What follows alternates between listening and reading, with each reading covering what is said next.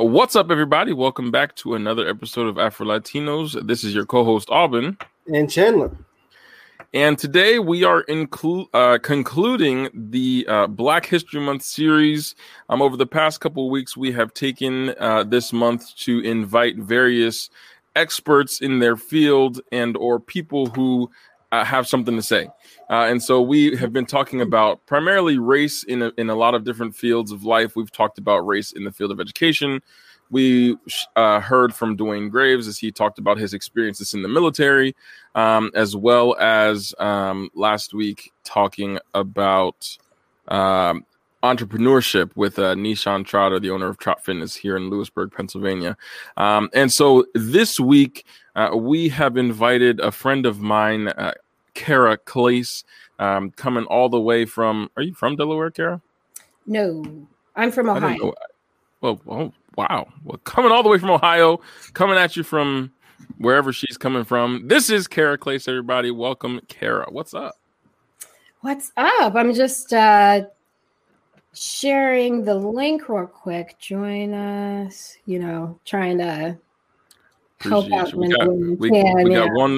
We got one viewer right now. It's probably you as you're opening and sharing the link. So I didn't even open YouTube. I think that's legit. Okay, well then you're good. Then it's a viewer on Facebook. Hello, Facebook viewer. What's up?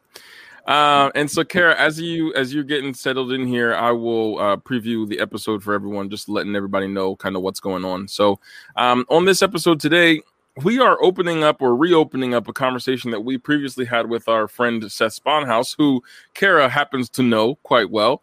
We are all at one point in time Millersvillians. And so in the previous conversation with Seth, who is the executive director of the Community Theater League in Williamsport, we were talking about race and how it affects the theater industry from a director of theater's experience. And so on this episode, we wanted to take it to an actor's perspective. Now, of course, we know that Seth still does some acting, but from someone who is primarily an actor or has had experiences being an actor, we wanted to invite Kara on to talk about her experiences. And so, Kara, give us a little bit about who you are, where you come from, and then we will begin in our conversation. Okay, so you covered some of these. I am currently a PhD student at the University of Delaware. I am studying public policy, basically. And before that, I got my master's in econ. And then while we were at Millersville, my bachelor's was in economics with a minor in mathematics. So sometimes when I'm talking to people who are sort of in my academic sphere, sort of like in my work circle, they're very surprised to learn that I do musical theater, just because that's not a typical hobby of someone who's in academia. It's especially rare for somebody to be engaged in theater during their PhD studies, just because it's so intense and it requires so much time. Sure. But I do it because, one, it forces me to manage my time well, because if I know I'm going to be going to rehearsal at 6:00, then I know I'm going to have to be very disciplined about how I use the time in my day.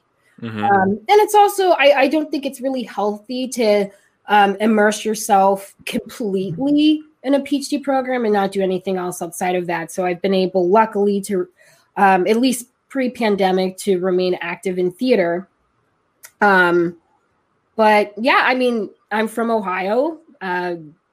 My parents moved around a lot as I grew up, but I was born, and there were a couple periods in my life where I lived in different places in Ohio, and that's where a lot of my extended family live, both my father's side and my mother's side. So sometimes the Midwestern jumps out of me. I'm like, Pop. Or I say, oh no! Every time I go home, I don't know, Kara, if you know, I'm from Newcastle, PA, which is like 15 minutes outside of the Ohio border. So I'm out that way too. But every time I go up there, the yins and all that Pittsburghness comes out, and I just and washing the clothes. And every time I talk to my grandma, I'm like, come on, grandma, come on. One thing I've encountered, I just realized it's problematic to people over like on the East, is a lot of people, they'll say vacuum, like vacuum the carpet or the room. I just learned it's a Midwestern thing to say sweeper. So I've heard run the sweeper. I hear that around here every once in a while. I guess like I was just the other week I was warning because I was about to sweeper the house. My boyfriend, he has a dog that sheds a lot, so we have to vacuum quite a bit. And I was just warning him that, hey, I'm about to sweeper, like just in case he was going to be on a call or something, mm-hmm. so he would know. And he's just like, what are you talking about? I'm just like, like the broom is in the closet. Like I got, like, it doesn't make noise. You're good. Yeah. And I was just like, oh, that's right. So it's just little things like that, or like gym shoes. Like sneakers? Gym shoes. I hate the way you just said that to me, by the way. I don't appreciate this. Gym shoes. You're gonna put some respect on. Oh, I hear you. No, and I think I read somewhere that gym shoes is specific to Cincinnati. And my family is from Dayton, Ohio, which is just a sneeze away from Cincinnati. So I was is that an official term of measurement? A sneeze? That's what we're doing now. We're just it's like a. Mm-hmm. Oh, that's hilarious. So welcome, Kara, to the show. And today, so as I said from the beginning, we're just gonna have a conversation about how we feel that race affects the theater industry, and kind of want to hear your experiences. And I think Cheney and I have some experiences as well. But for you, what kind of drew you originally to musical theater? When did you realize that was something that you were interested in, and something that you wanted to participate in? Well, I would say the thing that sort of got my foot in the door for it was when I was since I was little, I really liked to sing. And so, in theater, they usually ask you like, are you a singer? Are you an actor? Are you a dancer? Mm-hmm. Are you a triple threat? Are you an actor that can sing? Are you a singer that can move well? Right. So I started out as a singer. Like that was the thing that came naturally to me. I never took vocal lessons simply because my parents are just like, we ain't paying for that, which I respect it. They fed me with me. They did their job. That's enough. That's enough, right? Exactly. Like I can't be, getting bitter over the extra. But so the closest I got to like vocal lessons was being in choir. So I was in choir. The first time I was in choir was in middle school. And then in high school I continued to do choir, and I really wasn't I didn't even think of theater as a possibility. My mom liked like golden age of Hollywood musicals, on Moonlight Bay or Singing in the Rain and, stuff like that. So she introduced me to that, and I love stuff like that, but I never envisioned myself being that, if that makes sense. Yeah. So one day, I was a freshman in high school, and at this point in time, I lived in Western PA. And are you familiar with Altoona? Mm-hmm. So I didn't live in Altoona, but we were close. It's a sneeze away from wherever you were.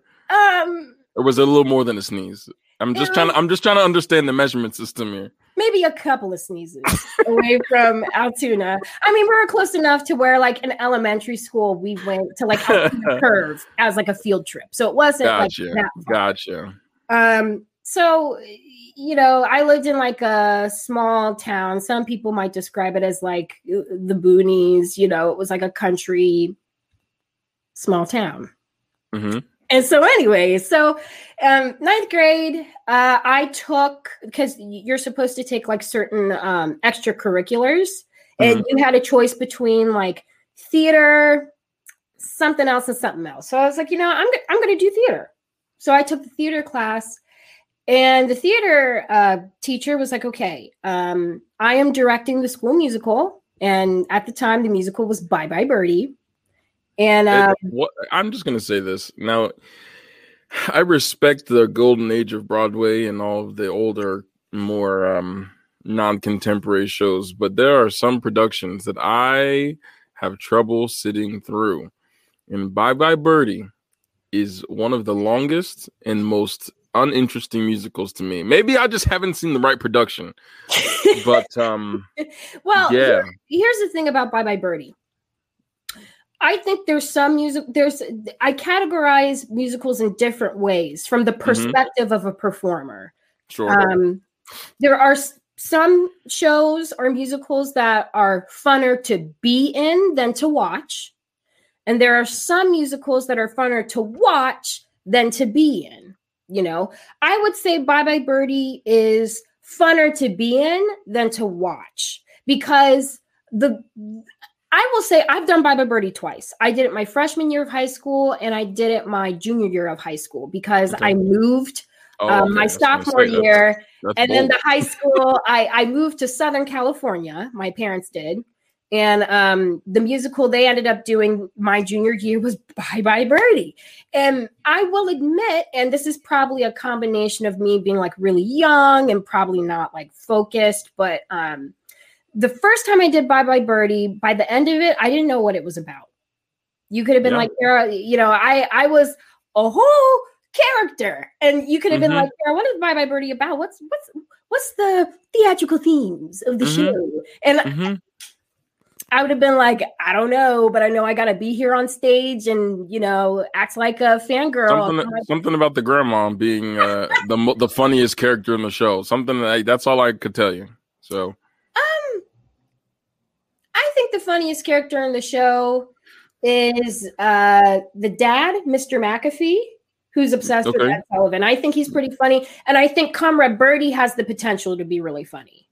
Maybe I just saw not because I will not say the school that of course, again, I should say I primarily indulge in high school theater these days, and I will never say what school that I saw it at. Because my standing in the community has to remain as such. So maybe it just wasn't that interesting of a production. Maybe it just, I don't know. Everyone does Bye Bye Birdie every year. So it's hard to follow. As an audience member, it's hard to follow what exactly the plot is. And, Bye Bye Birdie is kind of like a spoof of Elvis. Basically, like you have the teenage, like 1950s heartthrob, and then they go off in the military. That's Elvis, and he has the same singing style. So sometimes maybe depending on the audience, if it's a younger audience, that might fall flat, because that was a different era. And that was probably more of like a older boomer type jam, Elvis and them. But I mean, a lot of people know Elvis. But the plot is just, unless you're really paying attention, which most average everyday people, their focus is gonna stray sometimes. Unless you're really paying attention, it can be hard to follow the plot. The music, I think, is catchy. There are some cute bops on that musical, but in that musical. But anyway, so my theater teacher was like, I'm directing Bye Bye Birdie, and you have two options. She's like, either you're going to spend all of this time in the workshop completing a certain amount of hours to help us build the set and or you can be in the show. So the way I thought about it, I'm just like, well, dang, I don't want to be in the workshop. I'm not going to. I'm like, I'll just be in the show. So my best friend and I, at the time, we auditioned, and it's very funny because I didn't really take the audition too seriously. I was very lighthearted about it. I was kind of doing it more out of, this is a requirement for my theater class, and I'm just having fun. So they let you choose like you had to sing a song from the musical for the audition, and then you had to pick like a scene to act out, and you could pick which one. They gave them to you ahead of time. I picked English teacher, Rosie's song, and then I did a scene where it was like the grandma or Kim McAfee. Like my choices made no sense. Like it wasn't apparent like what I was going for. I was just having fun. I was like, oh, this scene's funny. And so eventually, they put up the cast list and I turn out to get the part of Nancy, which was unheard of because they had a rule at this high school where in the musical, freshmen were always in the ensemble, no name parts. No name parts. And Nancy in Telephone Hour has her own little solo, you see. And so those type of parts were usually reserved for like people who were seniors or juniors who got rejected from the lead. They got first dibs on supporting and like cute little cameos that had like little solos and stuff like that on stage time. So I was super excited. I just got the funky little part of Nancy, but I was just like, oh my goodness, like my first debut as the main character. Now, some of the seniors weren't digging it. So I didn't really have too many people liking me during that show. I kind of went unfazed about it though. Like there were some people who were kind of like bitter Bettys and, the choir teacher who was the musical director, we got along very well. And he was one of the people, his name, I believe was Mr. Swope. And he taught me so much because he was the choir teacher. And I thought he was a fantastic teacher, but he would, give me praise and encouragement. And some people I think like took that the wrong way during the rehearsal process, or it just, they felt some type of way, so I, got like, criticized and picked at a lot, I think, by those senior classes, but it was still a good experience for me. And that was my first theater experience. And after I got a taste of that, I was hooked. You understand?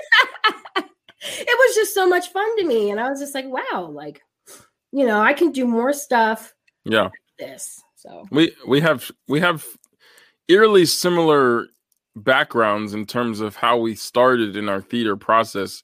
So when I was growing up, I did not know that I had any abilities whatsoever. I still to this day, I'm surprised some days when I do things that I do, but as Cheney will tell you, I can't do anything. So, when I started in high school, my freshman year, like you, I kind of just, the freshman year production for me was The Music Man. And so I did not know anything about musicals. No one in my house liked musical theater at the time. There was never, but I had done musicals at church. So every year we had a Christmas musical around church, and it was, everyone had a part. Everyone, if you wanted a part, you had one. And, back then it was like whatever. So I didn't know that I could sing or that I could act or whatever. And so I had seen our pastor's daughter in her time in high school was in The Music Man, and we had gone to see it. And so I've never been a big sporty person. I'm not good at any sport I've ever played, literally ever. And so it was just like, let's give this a shot. Let's just see what happens. Let me go to audition. So like you in the audition, I don't even remember. I think my first audition, I might have sang Isn't She Lovely from with Stevie Wonder song. Yeah. Because I honestly did not know any musical theater songs to even be able to audition. And at that point, if you wanted a lead, you could audition with that's my mom. Hi, Mom. That's my girl. I call my mom my girl. I appreciate that. You got to have someone in your corner. You know what I'm saying? So at the time, if you wanted a lead or supporting role, I think you had to do a song from the show. But if you just wanted to be in the show, you could just sing kind of whatever. Just wanted to hear what you could do. So I went into the audition not knowing what to do. I didn't know what to sing or what to say or whatever. So I went in, did my little thing. And when the cast list was posted, I was put into the Barbershop Quartet, which is a fairly important role in the show, and you have to have some singing ability to be in the show. Now I'm gonna keep it 100. It's a hard part, because if the harmonies are tight, it's a laughing moment. Let me tell you how not tight our harmonies were. We were the barbershop quartet that sang everything in unison, because there was some stuff that happened, so we had to replace the high tenor of the group, and it was kind of like a thrown together thing at the end kind of thing. So we and I didn't know enough about music to know like how to follow notes or how to do any of that stuff. So I was just kind of sing what I remembered. And I probably was one of the major problems, but it was a disaster. They eventually by showtime was just like, you're singing everything at the same, you're just singing everything in unison. So it was probably the worst barbershop quartet in the history of barbershop. Oh, absolutely. Oh, absolutely. I think, in the little ice cream song, we might have been able to ice cream. We might have been able to do that. But then when we got into Light a Rose and all the other songs, I'm pretty sure it was all in unison. So it's kind of defeated the purpose. And I was going to give up. Like I had a great time. It was so much fun. I made a lot of friends that year, but I didn't know anything about musical theater. I didn't know, still didn't really know, especially because of how traumatic that experience was for me. I didn't know that I had any abilities. I just thought that was it. And then a senior who was graduating that year stopped me like the last night of the show. And I'll never forget his face. I'll never forget his name and what he said to me. And the gist of what he said was, this is where you need to be. This is where you belong. Don't give up. Oh. And I will never forget the exact words he said. I'll never forget the moment and the place that we were behind the stage. And he'll never watch it. It's all right. So I appreciate him for that. It's like he's sitting here watching all bitter because you won't shout him out. I don't think I've ever told anyone who it actually was, but I'll tell you why I won't say it. I'll tell you later. But from when he said that, I was just like, okay. And then I joined choir that next year. And so that kind of just, then I fell in love with theater, and all up until so I took a break actually from the time I did high school shows.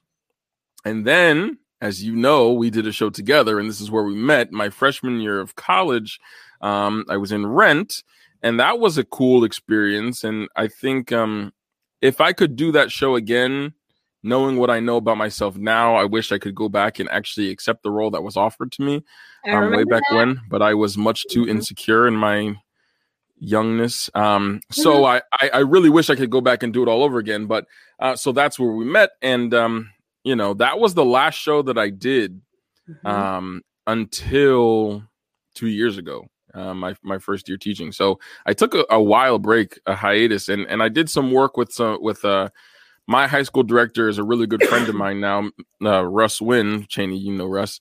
So he's a really good friend of mine now. And so I would go back and I would help him with his shows and stuff that he had done. But I hadn't been on stage until and Maggie, if you're still watching, I actually the show that I did with Maggie Abel, who had commented a little while ago, she was the director, was the first show that I had been in a long time, and that was Driving Miss Daisy. And what's crazy about that is I had never done a play. So you said like, they're often in the theater world, you think of singers, you think of actors or dancers, or sometimes Maggie, it was absolutely my pleasure.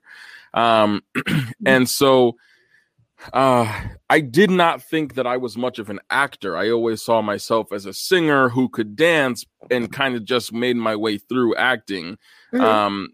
Cheney, watch your mouth. If you want to say something, unmute your mic and say something.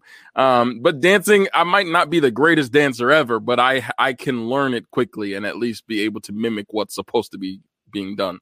But I never saw myself as much of an actor. So when the opportunity to be in the play arose, I was like, well, now I'm really going to be, laying it all on the line. And then I had some feelings also about the show and what it meant. And it's kind of leading into the discussion that we're going to be having. Cheney, look at what your brother just said in the comments. I'm not even going to bring it up. but that's kind of what leads us to where we are now. So have you ever had any experiences in, well, I guess let's talk about this. There's a couple questions I have for you, as well as just want to talk to you about your experiences in the theater. So as you began to audition and as you began to fall in love with theater, has there ever been a time where you felt that you were unlikely to get a role because of the color of your skin or because of all of that entails and what it means? Because as I look at you and as I know who you are, you can pass for a lot of things. And so I can see, if I'm putting my typecasting glasses on, I could typecast you as this light-skinned woman who could potentially just be white with a tan, or put you into the Hispanic side, or even maybe for some in a show like Ragtime, or a show like something like that, where you would be expected to see a Black female role. But have you ever felt like there was a time for you that you walked into an audition not sure that you were going to get the role because of what you look like? Yeah, so it might be a little hard to see kind of like my tone, because I'm like sitting literally right in front of a window. So I'm like, yeah. My mom says didn't like Rent. Yeah, she didn't like Rent. She's a more traditional type of gal, like Wizard of Oz type of tea. Listen, I did not tell my parents about Rent and the actual, because we've only seen the movie edition. They'd never known about the stage edition. So like Contact, which still haunts me to this day, by the way. I did not warn my family that they were coming, that part was happening. Difficult for anyone. I mean, it's for my dad, who was a pastor, and my girlfriend at the time and her family who were coming, who I also did not warn that scene was happening. It was quite shocking to see an orgy taking place on stage behind a curtain. So Jane, it was the most uncomfortable thing I've ever done on stage to this day. I remember what you did for Contact. You were holding up like the sheet, right? Yeah. And you kept doing one move. Yeah, because I was uncomfortable. I did not want to be there. Yeah, Professor Elliott kept telling you, like, Abin, we need more, we need something different. But you kept doing this. You were like, yep, that's all you get. That's it. That's all. Look, I'm out. I wanted to trade place with Micah holding the lamp so bad. I was so jealous. He got to stand on that platform and hold that lamp and just stand there. I wanted to be him so bad. But anyway, I like to forget about those times in my life. But anyway, continue. But to the original question, I had trouble with lighting because, like, if I close this, I start looking like kind of dingy. Like I have like a salt Himalayan lamp here, and then I start orange, and then I like you saw me struggling with like lighting before. Yes, it's all good. And then I do this, and then I look like overexposed, and it like washes out like my feet. Now you're gone. Now in terms of like, I'll break it down in a couple things. In terms of white roles, that's a struggle because, as you can see from my hair, it's a dead giveaway. So it's like you're not going to pass, for Dorothy, and you got a puff on your head. Like it's just not happening.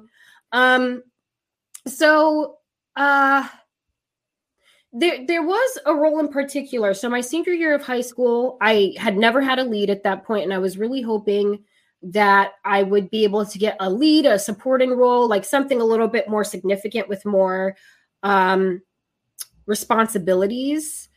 And so my high school theater teacher said, the musical we're doing is Little Women.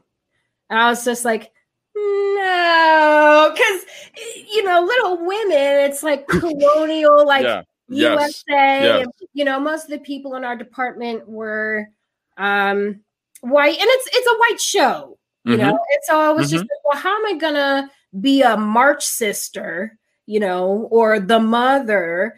And I'm sitting up here with a whole puff on my head, and everybody else has blonde hair and blue eyes. It's just not going to work. But then my theater teacher, he was very awesome. Shout out to Derek Hyde and his wife, Megan Hyde.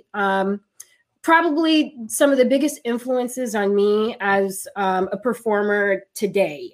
He just touched me in a way that really pushed me to keep performing. But Mr. Hyde said, and because I think he could see the look on like my face and like the Filipino kid's face. And, you know, when he announced that, he's like, I just want to make it clear that we will not be casting based on race. It is going to be pure talent. He's like, if we have, you know, this like mix up of people, then, oh no, is that, I think that's my sister. So I'll get to the wig later. So he's like, whoever is the best is who's going to be cast. So I felt a lot better at that point, that it was kind of like a colorblind, like Brandy and Whitney Houston Cinderella type of tease. Yeah. And so, you know, like I really put in a lot of work for that. I was so silly. I drank water, room temperature water, and tea and honey for like 2 months. That was all I drank in preparation for this audition. Like I really thought I was doing something, like I was getting a strategy down. Like I had a whole plot to try to get, you know, Jo March.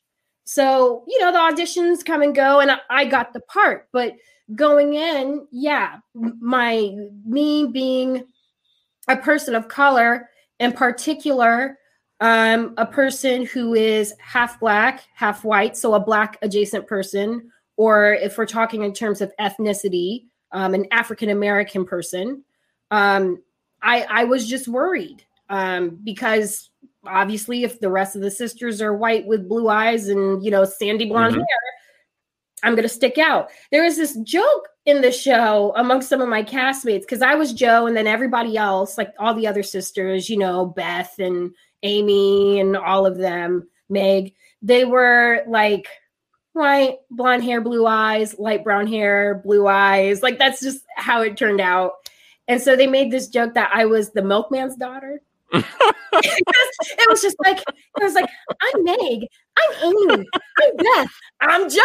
Like, you know, he's screwing the milkman. Well, that'll end up with you being in Chicago real quick. So you gotta be careful with that one. Yeah. So, you know, it's instances like that. I think also something that concerns me is like really like the type of shows like local theaters pick, shows that like the university that we went to would pick and things like that. Because, you know, as someone who can, you know, there's kind of 2 slots I can fit in.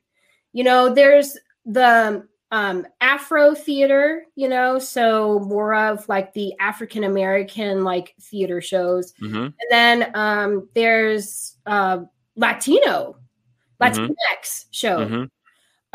So like I did West Side Story, and I did it at Ephrata Performing Arts Center, and you know, like some parts of like the Lancaster region aren't as diverse as others. So they really wanted to make sure that people who were casted as sharks were at the very least people of color.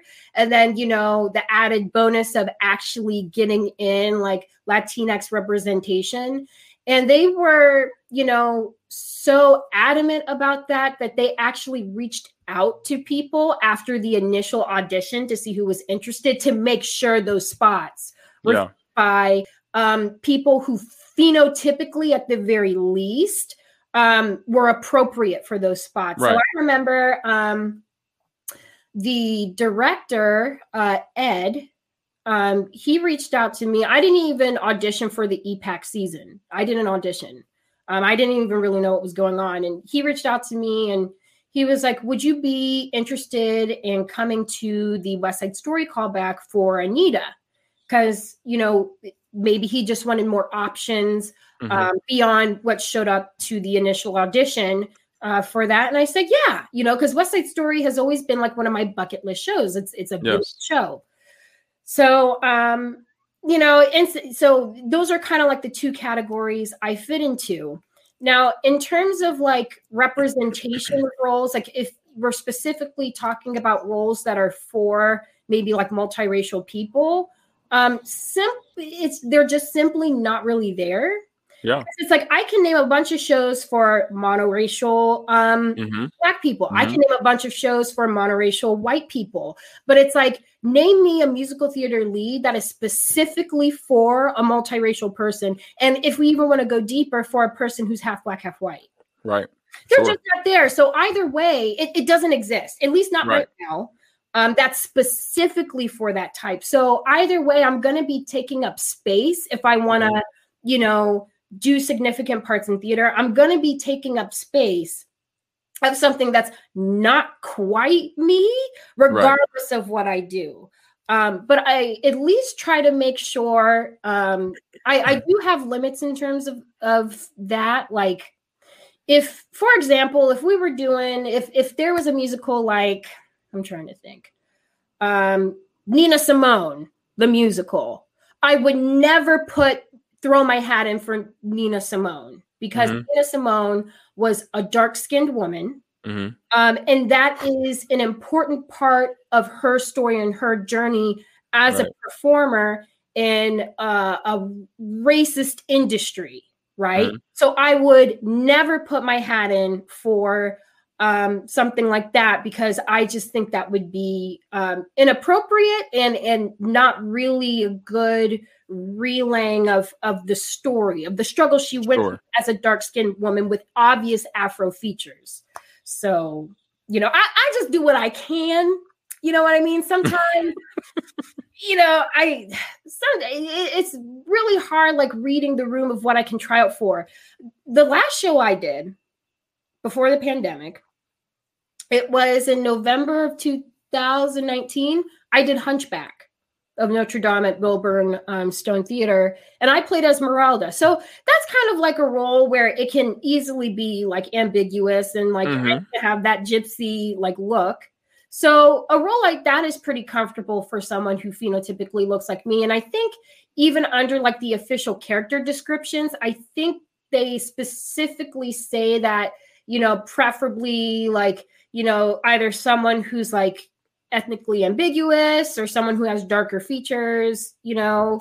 So maybe that kind of ish count, but it's not part of her story. It never says like Esmeralda is, you know, a blunt. Like that's not in there. So. I do. Cheney, I think Cheney had a question a little bit ago that I don't know why his mic is muted, but he had a question, I think. So if you remember what it is, Cheney, and then I have a couple questions. It's my only question of the your question of the day. Yeah, the question of the day, the usual. I guess it goes for both of you. Has there ever been, like, when you audition for stuff, right? You know what you're auditioning for, because it's like, oh, I'm, you know, pretty much that character, you know, like Black, Hispanic, you know, tall, short, you know, whatever, you know, you go for that. Has there ever been a time where there was a role that you were like, you know, a role that you guys want to do, and like you just don't see yourself doing it because you can't right now? You know what I mean? Like if it's a white role or something, but you really want to do it. Like one day, you know, hopefully like things change and you can do it. It's like, do you guys have like any of those roles?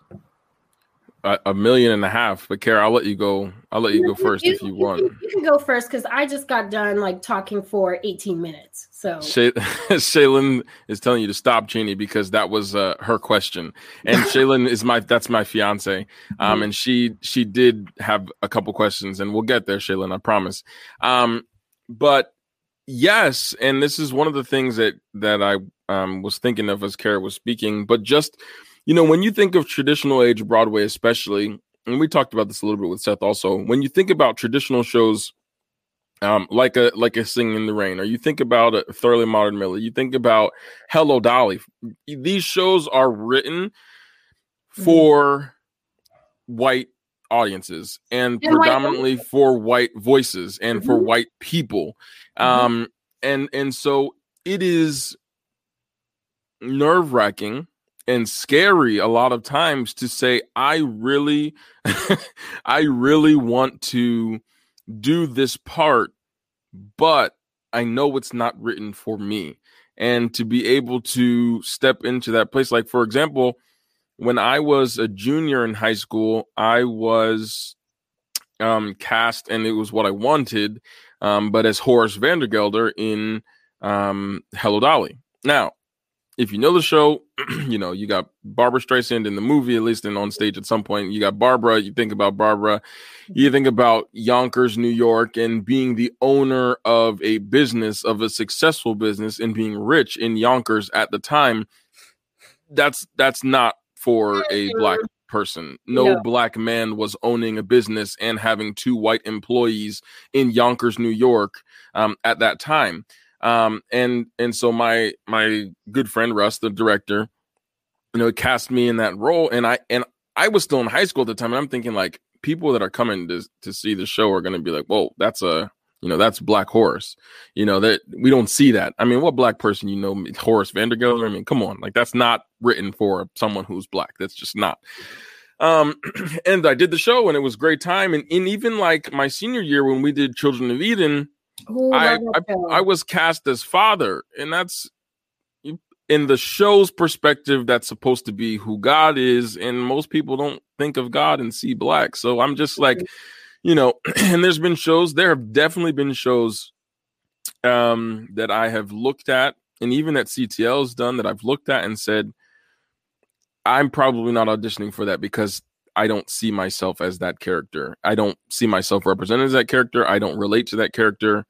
Probably not going to happen. Probably not going to be cast. I mean, I auditioned for Sweeney Todd, and for a lot of reasons, I think I wasn't cast in the show.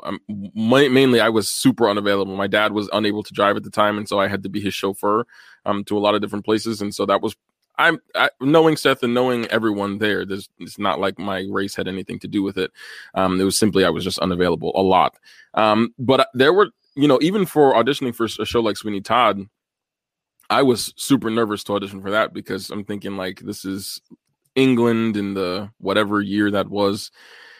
Probably not looking at a Sweeney Todd, a barber, a black barber at that time, you know, owning his business and doing all that stuff. It's just like, you know, things like that, especially when you think about traditional Broadway. And now as you get to more contemporary shows, I think that a lot more contemporary shows give you a little bit of leeway in terms of racial ambiguity and being able to fit into any role. But, you know, there's still times when I'm going to be nervous to audition for roles because I feel like I won't be able to portray the character appropriately, and the backlash from that.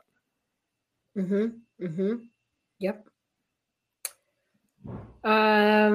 Okay, I guess the baton is passed off to me. Yeah, that's your turn. So one thing I guess I forgot to touch on when I was kind of talking about like auditioning for certain roles and being worried that my my race, my like physical show vote.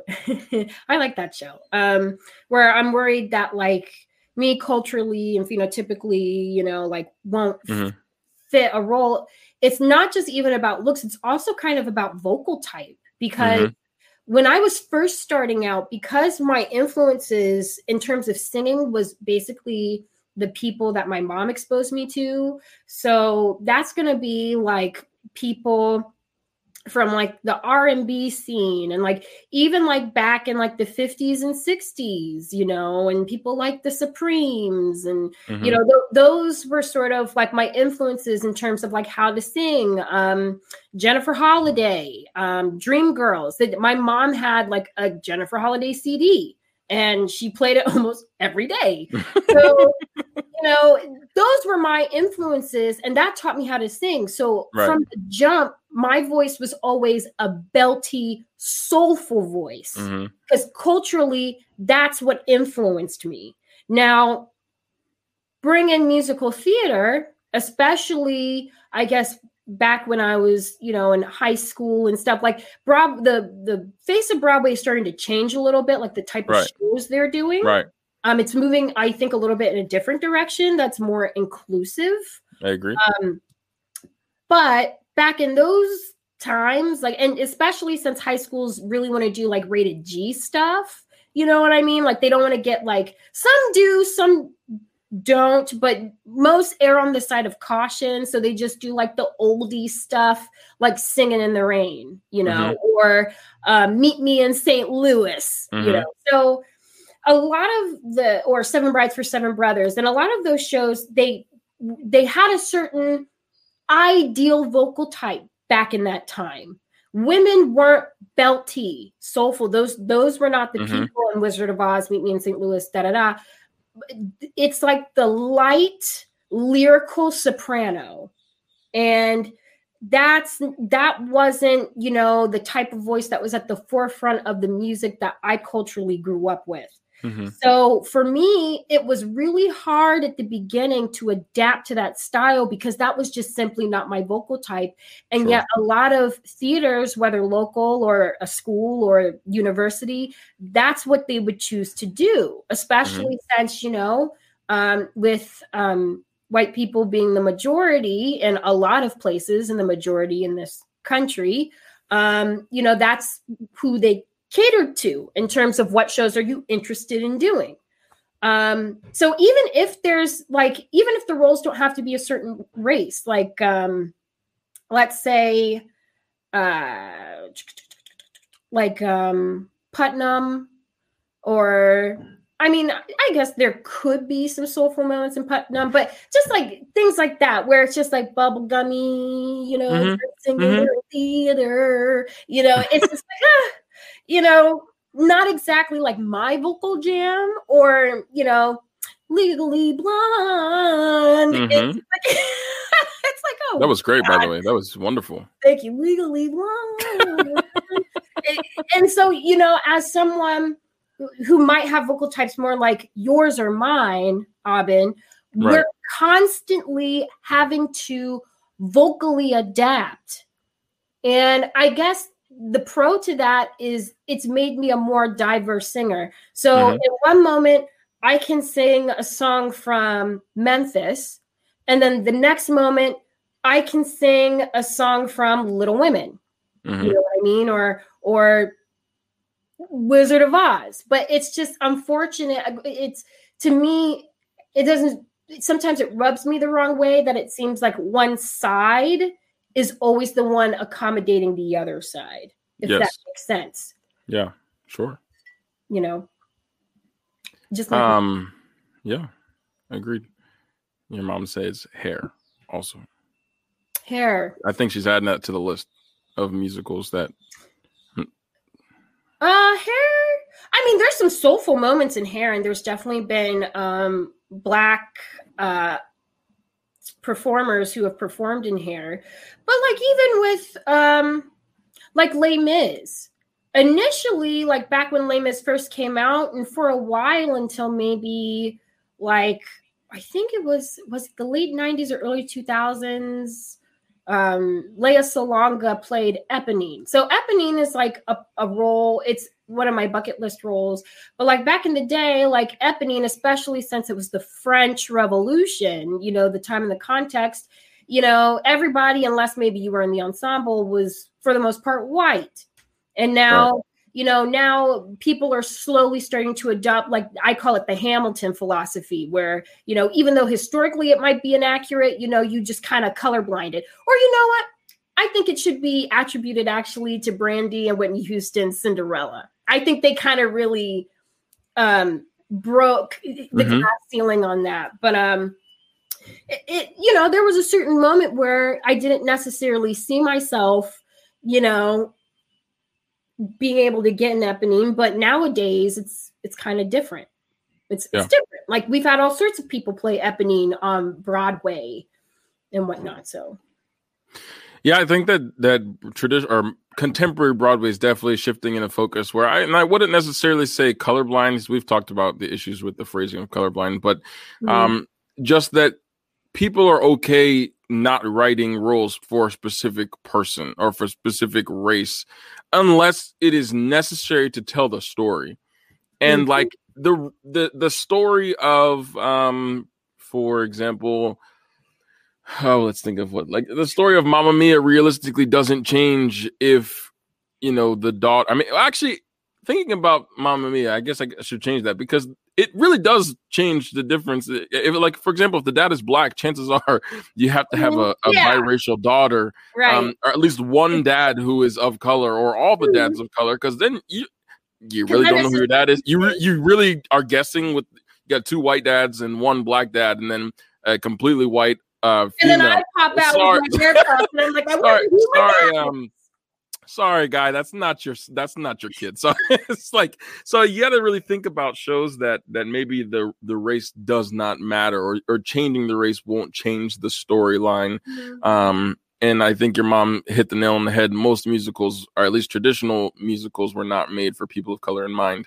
And so, kind of on that same token, another question that my fiance had asked, Cheney, you were going to say something, or am I okay to ask the question? Yeah. Go ahead. I realized that was true when Ruby told me that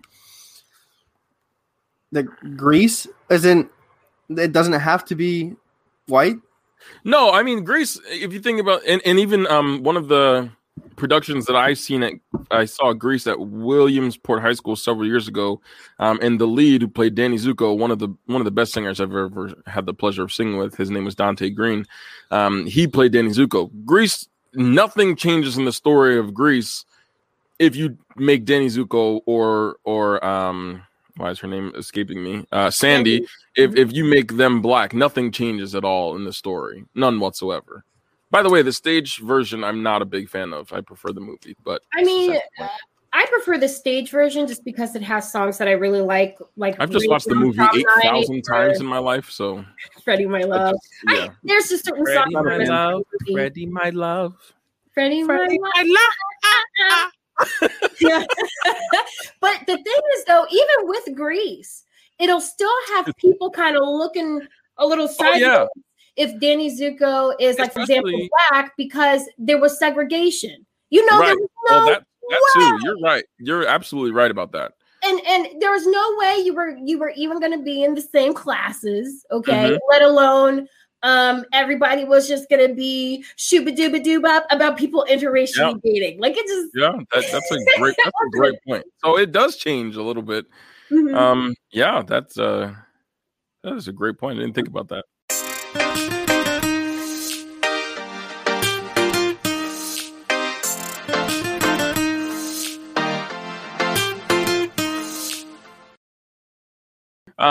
So my fiance wanted me to ask you, so as I think about, and this is something I think Cheney and I might have discussed on a previous podcast, a lot of times with roles that were traditionally written for non-people of color, if you place a person of color in that role, people often get upset. And so, I think a lot of people would have a problem if they remade Grease tomorrow, and had an all-black cast in Grease, because what they would see, whether they know the stage version or whether they know the movie version, they're looking at Olivia Newton-John. They're looking for a John Travolta, and they have that idea in their mind. And like your mom has added, like Annie, when Black Annie, I mean, everyone calls it Black Annie. No one references it Annie with Quvenzhané Wallis as the star. It's Black Annie. The disrespect. Yeah. It has to be something that's different.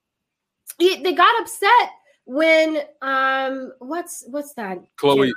Oh, when they did The Wiz and it was an all black cast, like the which it's The Wiz. I mean, come on, right? And they're just like, oh my gosh, like if then you get the people on there. If the shoe was on the other foot and we did an all white cast of The Wiz, you guys would be the Wizard of Oz. If the Wizard of Oz was ever written. I was like, sir, there is an version. It's called The Wizard of Oz. Like, the reason if the Wizard of Oz was never written, that doesn't exactly work. One of the reasons, pieces like The Wiz are written specifically for black casts is because pieces like The Wizard of Oz were strictly white casts, and so it created a space for African American actors that wasn't there before. So it's ironic when they try to come back with if the shoe was on the other foot, by golly, like it makes no sense because it's called The Wizard of Oz, sir. Mm-hmm. And it's so people really do complain. I mean, they do that in theater, they do that in Hollywood when Zendaya was gonna play what's that character's name? Mary Jane. Comic character. Like people got upset.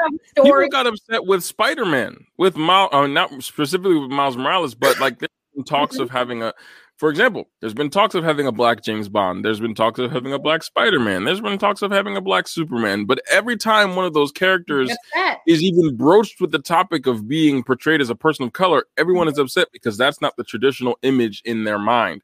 And if you think about, if we look at Disney and we see Princess and the Frog having Tiana as the princess for the first time, we saw representation in the Disney princesses. But then we see that nothing changes in the storyline, for example, of The Little Mermaid, if you make The Little Mermaid black. And so when it came out that Chloe, or maybe it's Halle Bailey, Halle, whichever Bailey's twin it was, when it came out that she was going to be the next Little Mermaid in the live action remake, people lost their minds because that's not what they see when they close their eyes and think of The Little Mermaid. When they see Ariel, they don't see black skin, and so people got upset. And so she's a mermaid, so it's a fictional. It's like they're fictional characters. Get a grip. Like, come on. And so, has there ever been a time for you when you were Kara, when you were nervous to audition for a role like that, or have you ever gotten one of those roles and still felt like you were doing a disservice or that you were doing something wrong by being in that position? By playing a certain role? Yeah, there was a role that was specifically written in the image of a non-person of color, and then you were given that role that you felt like you were doing yourself or the show a disservice, or maybe that you were doing a disservice to the original writing, if that question makes sense. Well, there's a couple of roles I've played that I guess were originally for white people in mind. So one would be Joe. We were just high school kids, and there was like a Filipino guy playing Mr. March, and not Mr. March. It was the other guy. I can't remember his name at the moment, but it was just like that wasn't as serious to me. Other time when I was in Legally Blonde, I played Vivian Kensington, and in the movie, like Vivian Kensington is white. I like considering that show specifically, like in Elle Woods, would you ever even contemplate taking a stab at an Elle Woods? First of all, homegirl don't look good in blonde hair.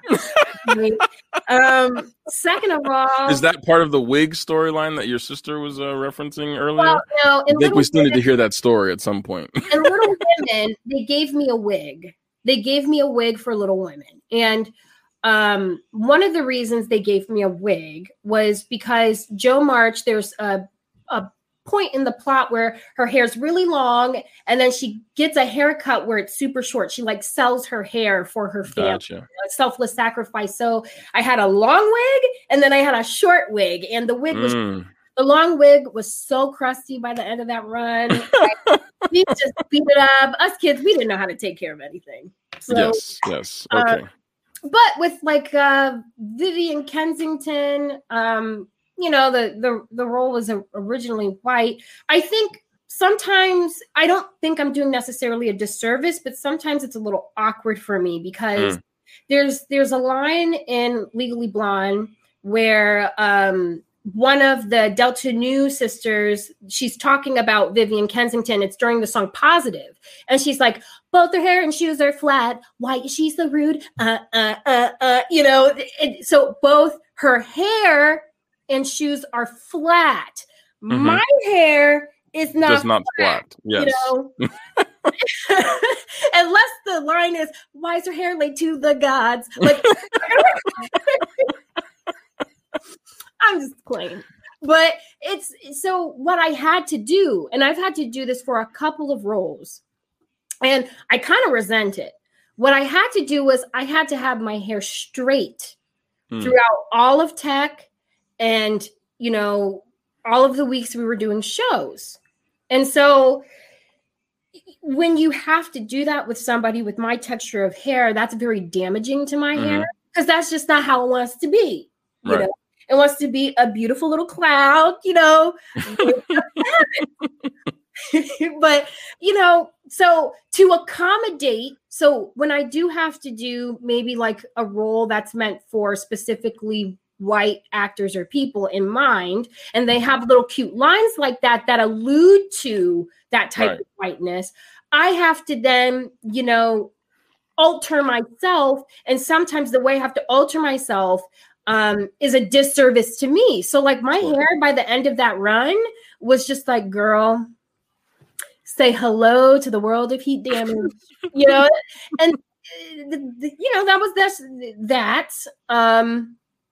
It was unfortunate, but it was just kind of like, you know, a typical day of someone who has certain types of features. So, you know. So on the flip side, sorry to cut you off. Were you done? Okay.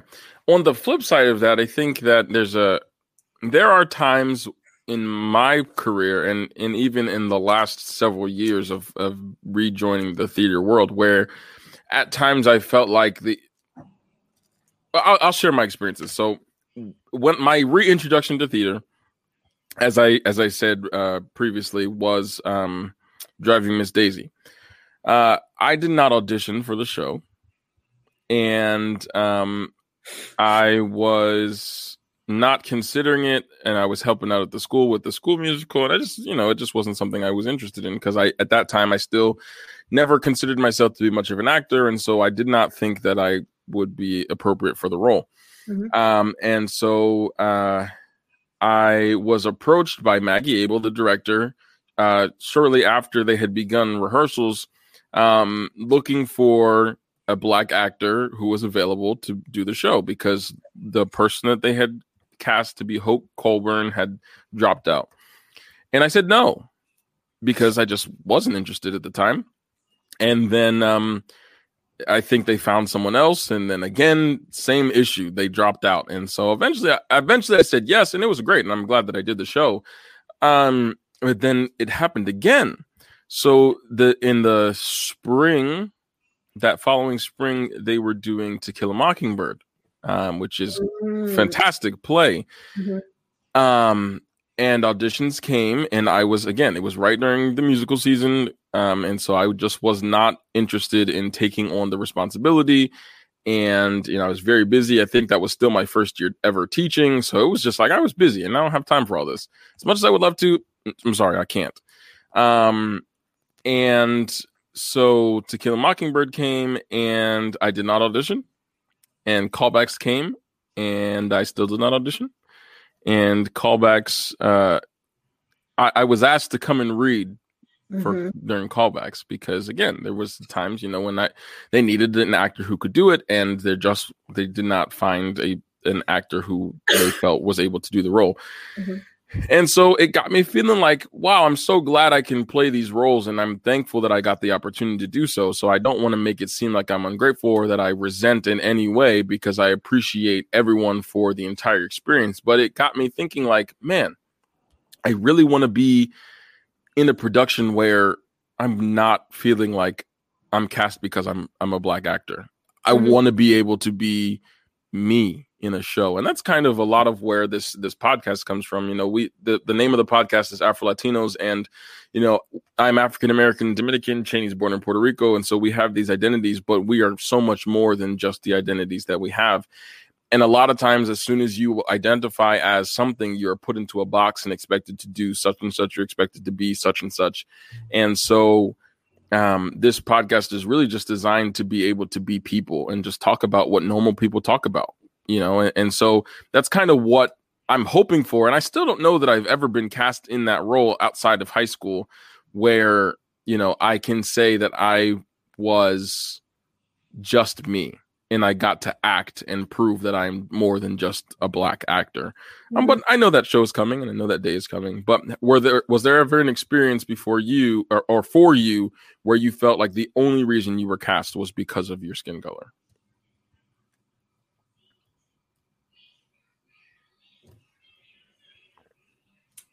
I mean, there have been times where I know like certain directors have said, we picked this show with you in mind for this role, which happens to be a person of color.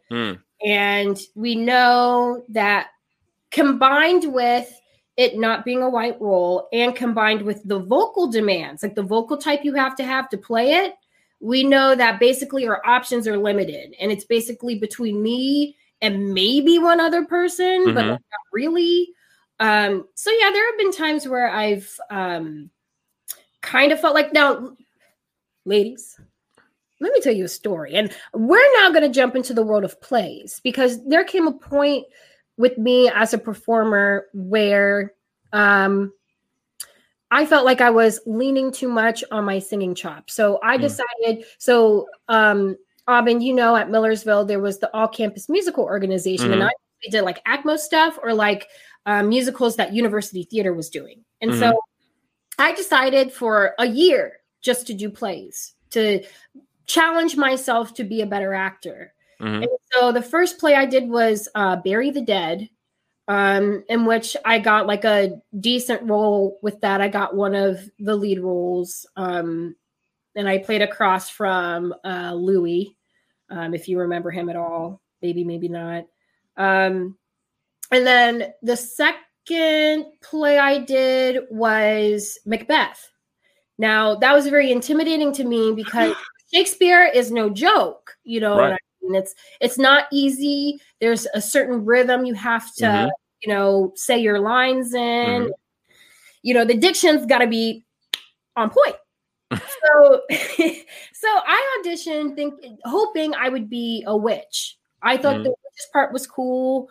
I thought it kind of fit like me, and it wasn't too much pressure either, because there's like two other witches with you like all the time on stage. And so after I auditioned, I ended up getting Lady Macbeth, which I was not expecting.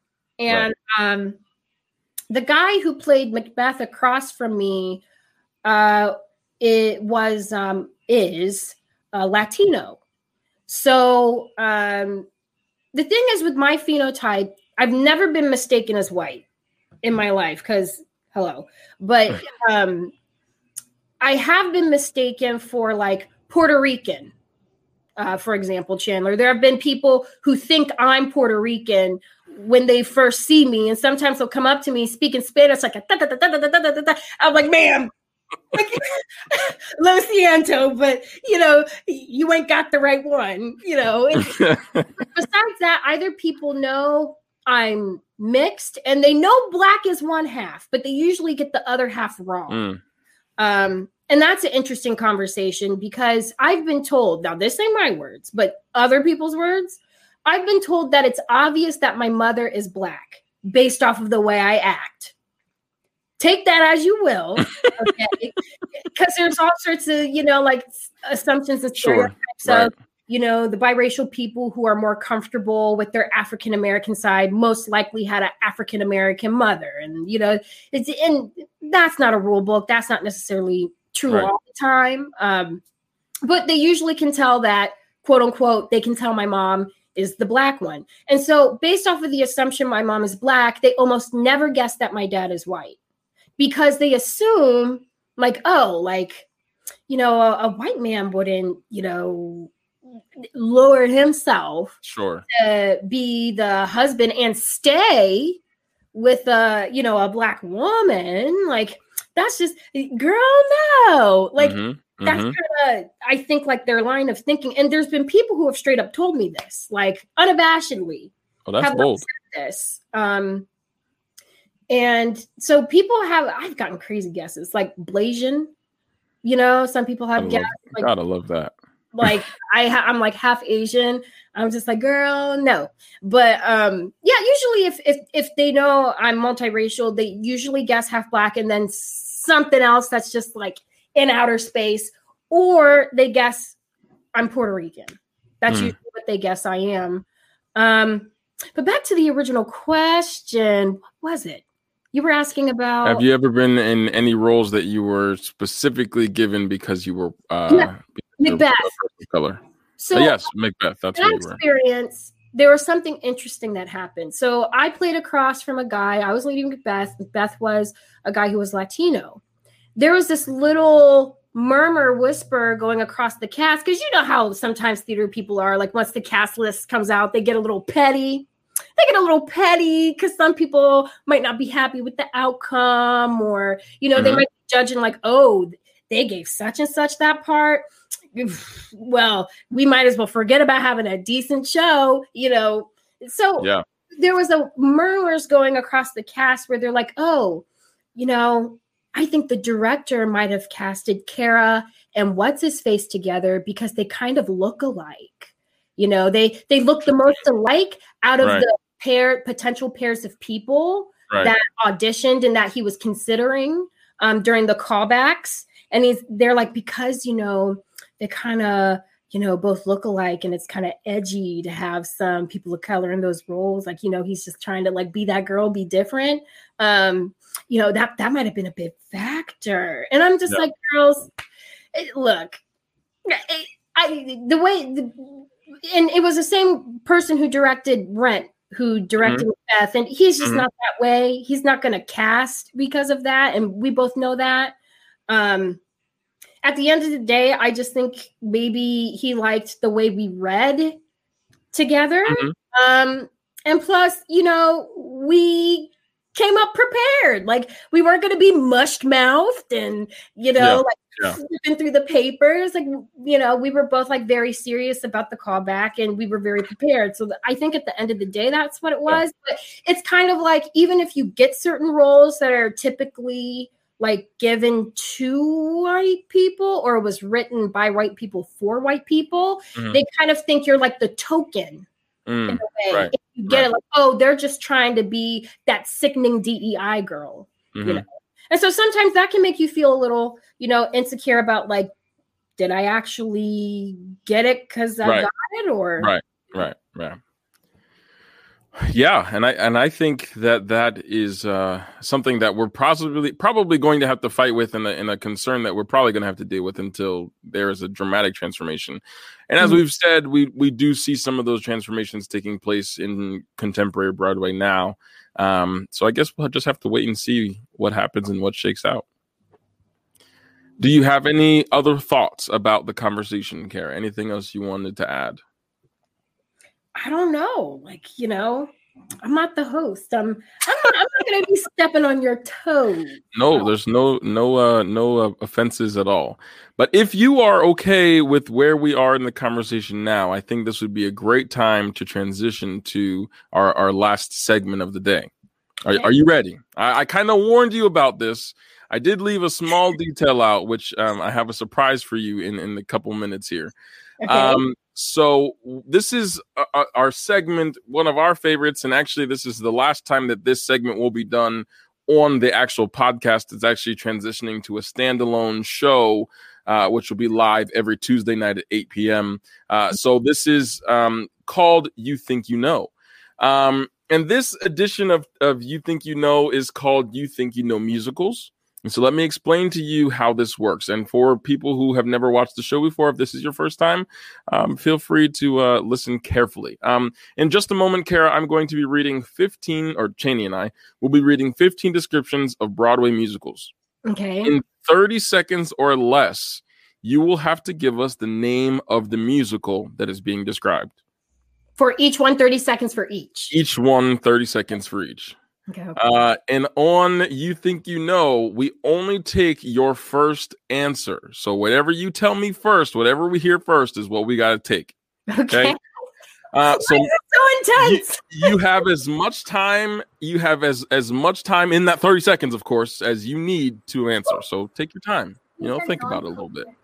Our goal for the episode today is to figure out how much you think you know about musicals. Now, Chandler, what are we going to say? These are descriptions?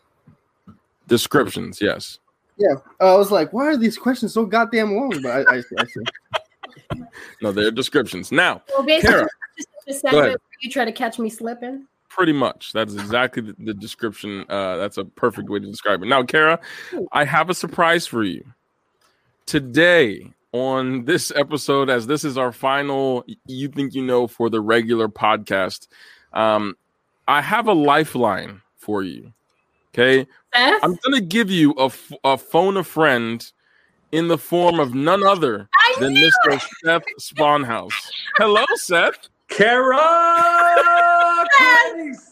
Sethosaurus, girl, how did I know you were about to cloud up this session? Kara, C-L-A-S-E, Clace.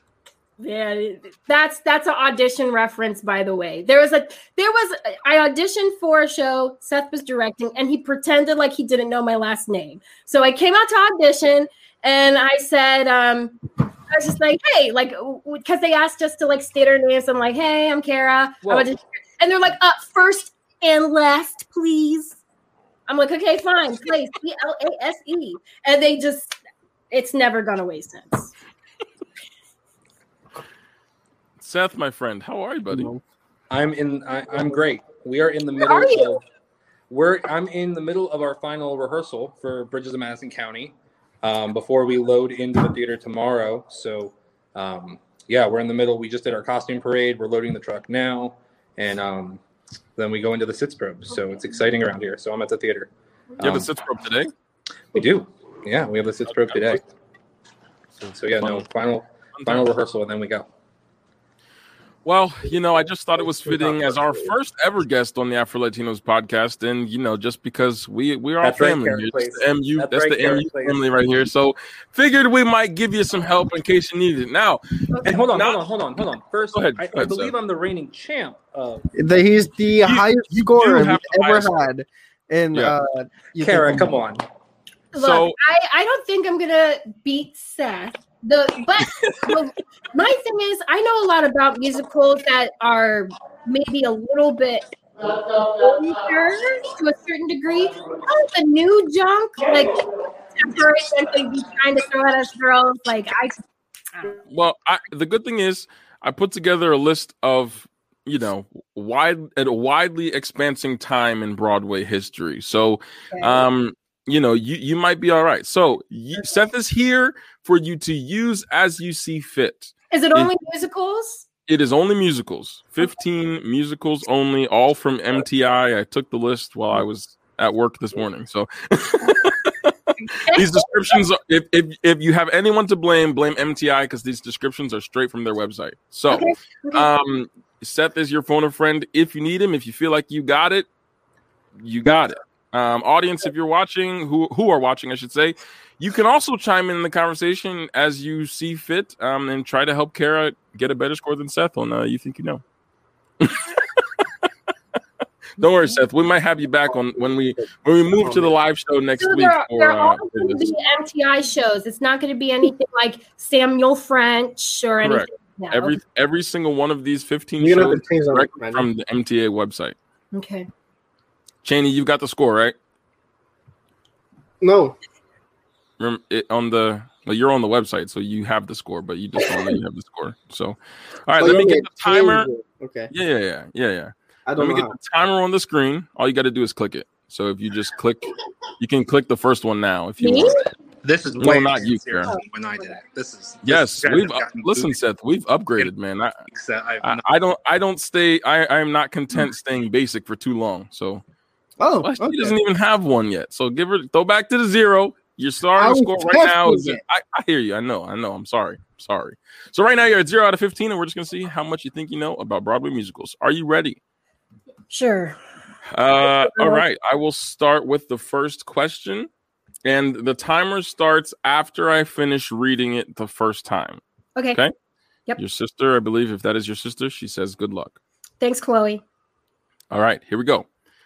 Set in the 1590s, brothers Nick and Nigel Bottom are desperate to write a hit play, but are stuck in the shadow of...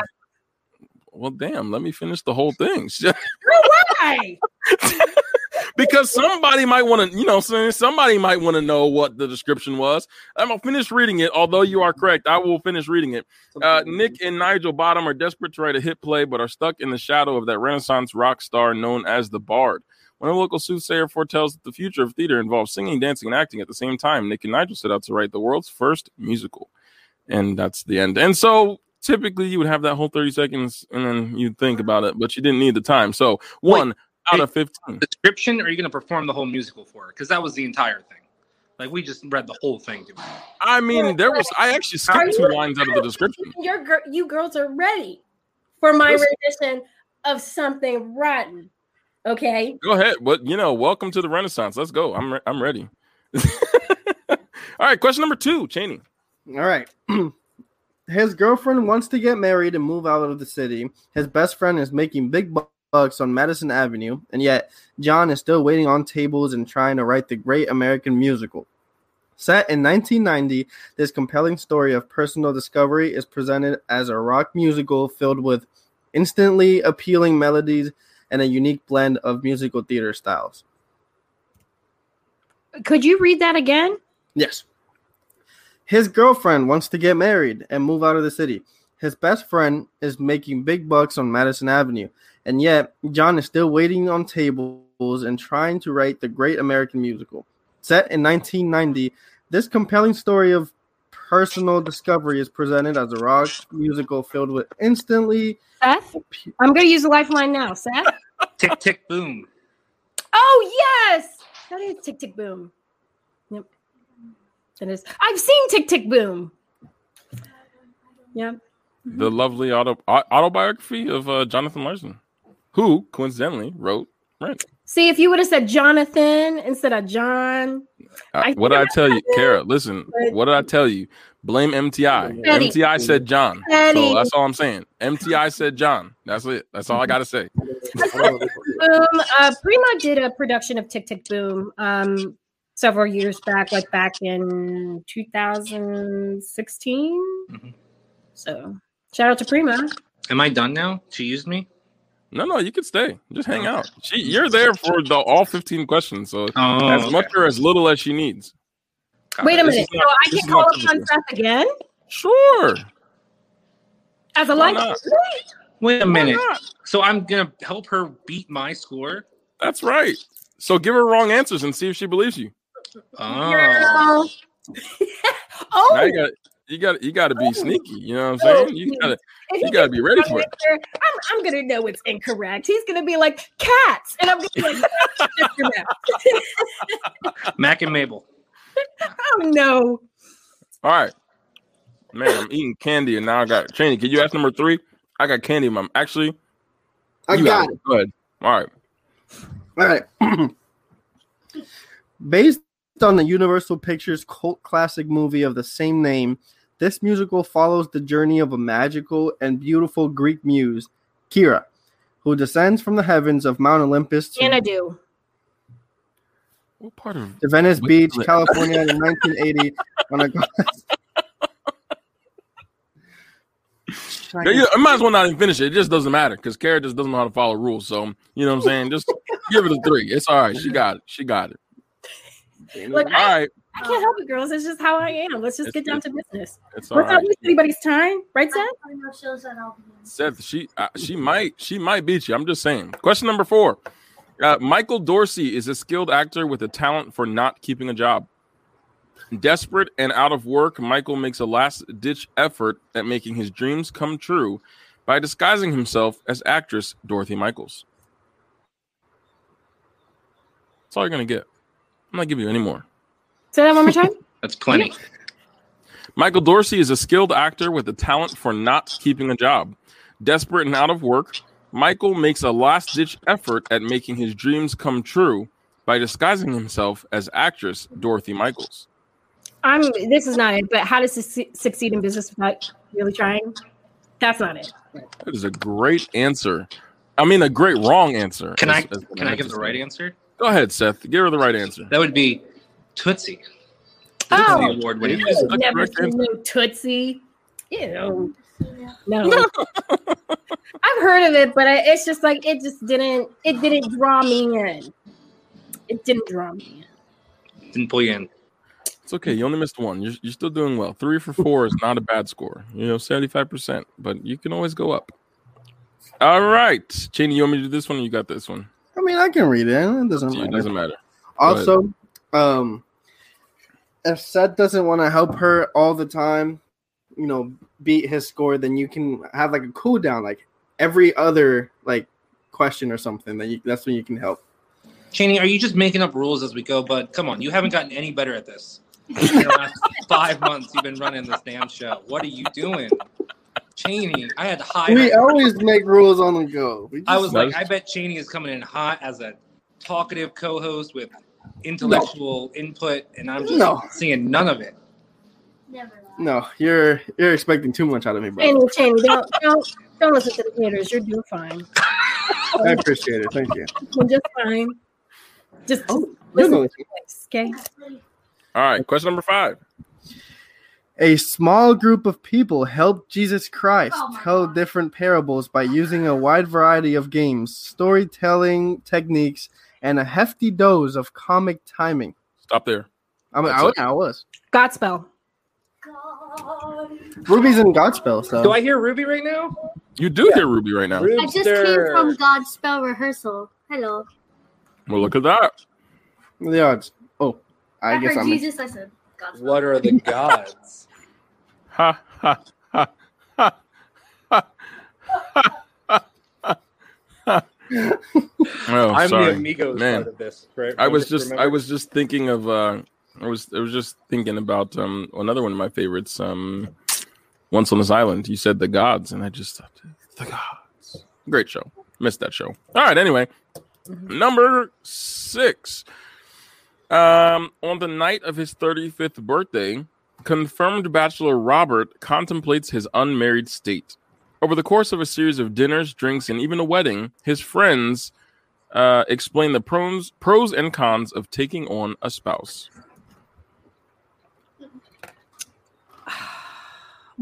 Say the first sentence again? I have a guess. On the night of his 35th birthday, confirmed bachelor Robert contemplates his unmarried state. Over the course of a series of dinners, drinks, and even a wedding, his friends explain the pros and cons of taking on a spouse. I want to say, this is a bad guess. Company? Yeah. That is correct. Yeah. The only reason that, marry me a little, that gives it away. I was like, for some reason I was thinking of course. Saw Company once, at coincidentally, the Community Theater League in Williamsport. Company on Netflix. Carolina.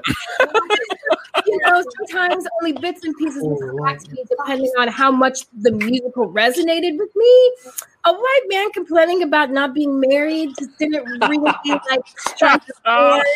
I just watched it and I was like, that was nice. Click. But Kara, have you listened to the revival? No, the one with Patti LuPone in them. So the revival is the female is the lead, and it's Oh. written from the female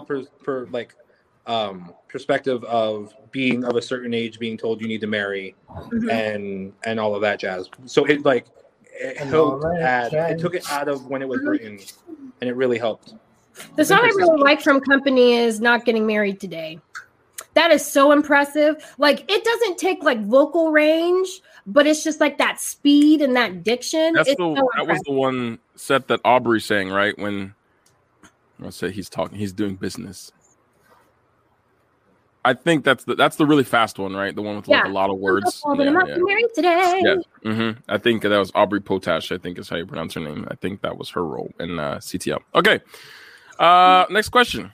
Here you go, Kara. Francesca Johnson, a beautiful Italian woman who married an American soldier to flee war-ravaged Italy, looks forward to a rare 4 days alone on her Iowa farm when her family heads to the 1965 State Fair. When ruggedly handsome National Geographic photographer Robert Kincaid pulls into her driveway seeking directions. What happens in those 4 days may very well alter the course of Francesca's life. You know what? You said State Fair. So I did say State Fair. I'm just going to say, because there's a musical, I believe, called State Fair. That is. So I'm going to guess State Fair. And I am going to guess that is an incorrect answer. But Our dear friend Seth Sponhouse would love to tell you exactly what this show is. Is it Bridge Madison County? It is the Bridges of Madison County. Girl, I don't watch that type of. I was Place, hoping I think you should weren't. take a road trip up next Saturday, 2:00 for the matinee. Come see this beautiful production. I think Maybe we I'm should. my man. Who knows? I think if Kara does that, I hear a meeting that has to take place. I hear of a spot that might be nice for some. I miss Kara Clace every day of my life. So if I can see her. All right. I'll consider it. Send me some information. That might be something fun for Matt and I to do. So. Yeah. It's a very romantic show. Very romantic. Okay. Better not be trash, because I ain't driving a couple hours. See some people walking out some off-key notes and some bad acting, you know? Do I produce trash? Well, we'll see. We'll see. You know? Can I read? Oh. I have to duck out. So, Kara Clace, your lifeline has to leave. Oh, okay. Oh, this guy. Send me the info for the show. Send me the info. I will. Thank you for inviting me, Aubin. This was the perfect thing I needed today. Kara, it was so You're welcome, my friend. Nice seeing you again, Seth. Wait, Seth, don't leave. Don't leave yet. Just give it 1 second. Okay, I won't leave yet. Oh, there it is. I just wanted you to see it. I just wanted you to see it real quick. So, matter of fact, I'll leave it on the screen for the rest of the show. County. There's no dancing bridge, Kara. I hate to disappoint you, but keep it real, y'all. I miss you. Love you all. I'll talk Thanks, to you later. Seth. Love you. Thanks for coming. Peace out, bro. Well, looks like your lifeline ran out. So you're all on your own again. Look, he wasn't about to give me no correct anyway. You know how Seth is. He's pissed. He gave you one. On accident, because he didn't know that there was a choice. Okay. All right. Well, next. Number 8. You're doing well, by the way. You got 5 for 7. You're doing well. The average score is a 10 out of 15. So as long as you beat that, okay, you'll be great. We'll see. Let's see. Where do I stop? I know. Right. I given the whole story. Seth might have been right. I just didn't want to give not enough because MTI is very descriptive. I wanted to make sure I had enough, but not enough. So. All right. Number 8. Elizabeth, a city planner, moves back to New York to restart her life in the city of infinite possibilities when her carefully designed plans collide with the whims of fate. Elizabeth's life splits into 2 parallel paths. This musical follows both stories simultaneously. Jesus. Forgive him. He does not speak English. As this modern woman faces the intersection of choice and chance. This is so vague. That is not enough.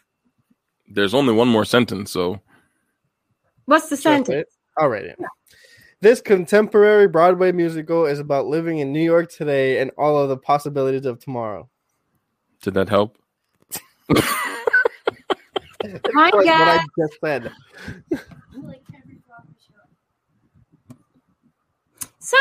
Is it like I love you now change? Or that's a good one. That's a good guess too. That's my guess. I mean, it's a good guess. It's the wrong guess, but it's right. a good guess. The correct answer is if then. Oh, see, I don't. Tom Kit, and you did something for Tom Kit. She was literally. No, never mind. Anyways. So change. The problem is you're doing all MTI, so that's going to exclude most of Andrew Lloyd Webber. That's going to exclude most of Rodgers and Hammerstein. Listen, I just went with what I knew. I remember I was at work when I did this and put these questions together. Why are you moving the order of people, Cheney? I didn't know that was possible. You're on as the host right now. You can do literally whatever you want. You can literally do whatever you want. Hey, we're about to bounce back. It's gonna be. Oh, Cheney, I just had an idea. Why didn't I don't have to do it like this. I just thought of an idea for the next time we do this when we actually. Anyway, I'm sorry. All right, next question. Based on the hit Adam Sandler movie, this musical set in 1985. stars Rocky. Jeez, let me start over, Kara, because apparently I can't read. And it's The Wedding Singer. Okay, there we go. Never mind. You good? The Wedding Singer. It seems fun. I've never seen it, but I've listened to some music. Linda, the slutty ex-fiance. Love that for you. Mm-hmm. Moving on up. Cheney, did you give her point? No, because my thing lagged and I didn't hear a single word that you guys said. Gotcha. Well, she did get that one right. Yeah. Kara, I know you're going to get this right away, but just give it a second. Okay. Cheney, if you just made sounds, nothing came out.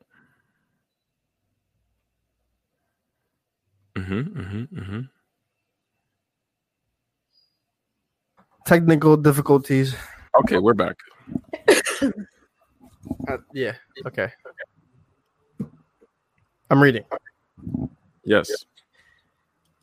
The ghost with the most comes to the stage in this edgy and irreverent musical comedy based on Tim Burton's dearly beloved film.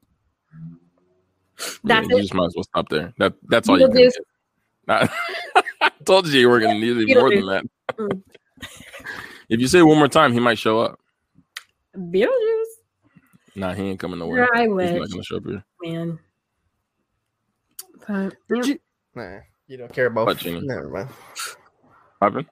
It had to do with film, but this is about musical theater, so it's pointless. Yes. Good thought.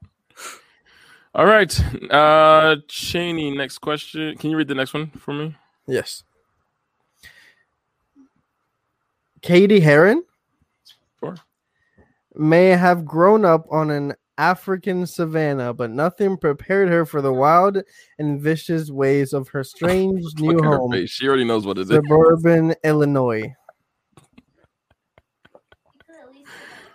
I'm not even going to put the timer on, Kara. It's a waste of time. Mean Girls. Mean Girls is correct. I could have, but I didn't even know it was a... What happened? She said I could have at least took out Katie Heron. I was like, I don't know. I know. I just put stuff in here. It still would have been obvious. Growing up on Savannah, wasn't prepared for the mean ways of. Bye. Next question. All right. Next question. You got it. Question number 12. Is that she's only missed what? 2? 3, I think. 3. Yeah. So is that the right score? Yes. Okay. Question number 12. I mean, no, she should be 8 for 11 if she's only missed. She should be 8 for 11. I gave her 2 points. This guy. All right.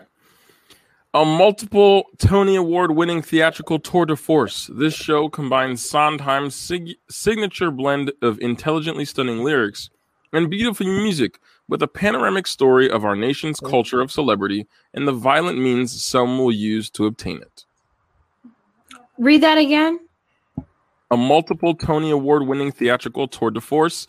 This show combines Sondheim's signature blend of intelligently stunning lyrics and beautiful music with a panoramic story of our nation's culture of celebrity and the violent means some will use to obtain it.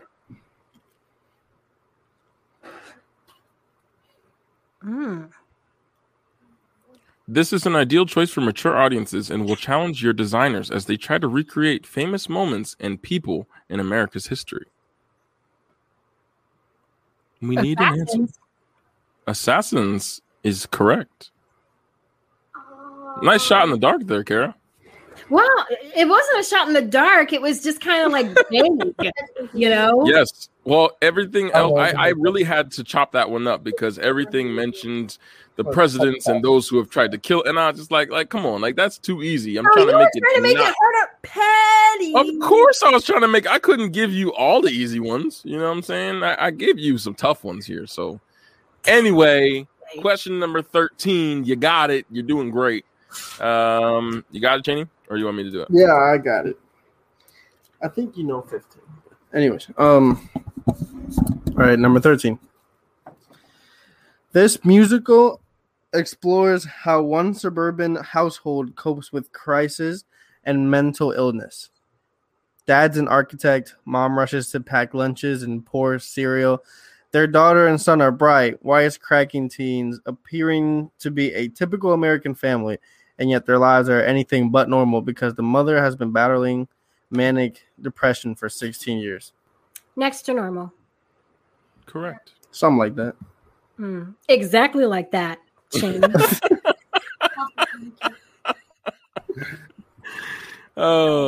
Cheney, did you give her a point for Assassins? Okay. All right. You're doing great. You have the potential to get a 12 out of 15, which I think was... That's the tie. Is that tied for Seth's score? Okay. I wasn't sure. Number 14.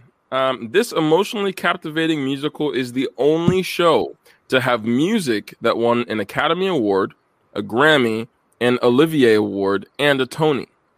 On the streets of Dublin, an Irish musician and a Czech immigrant are drawn together by their shared love of music.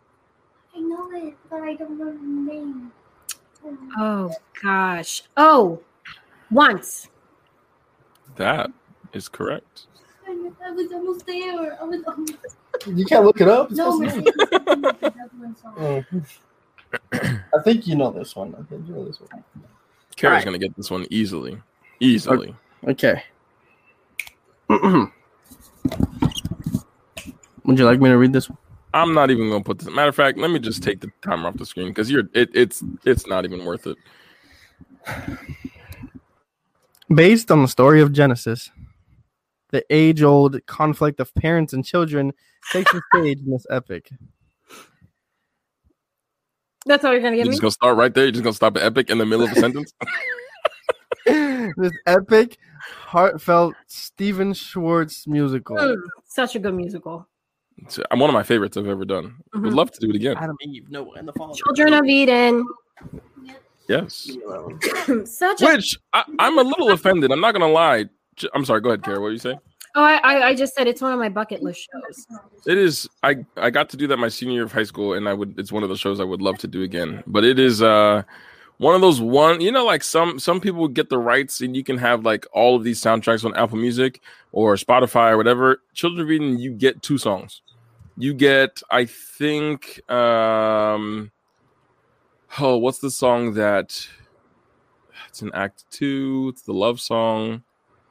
Oh my gosh. Whatever time we have?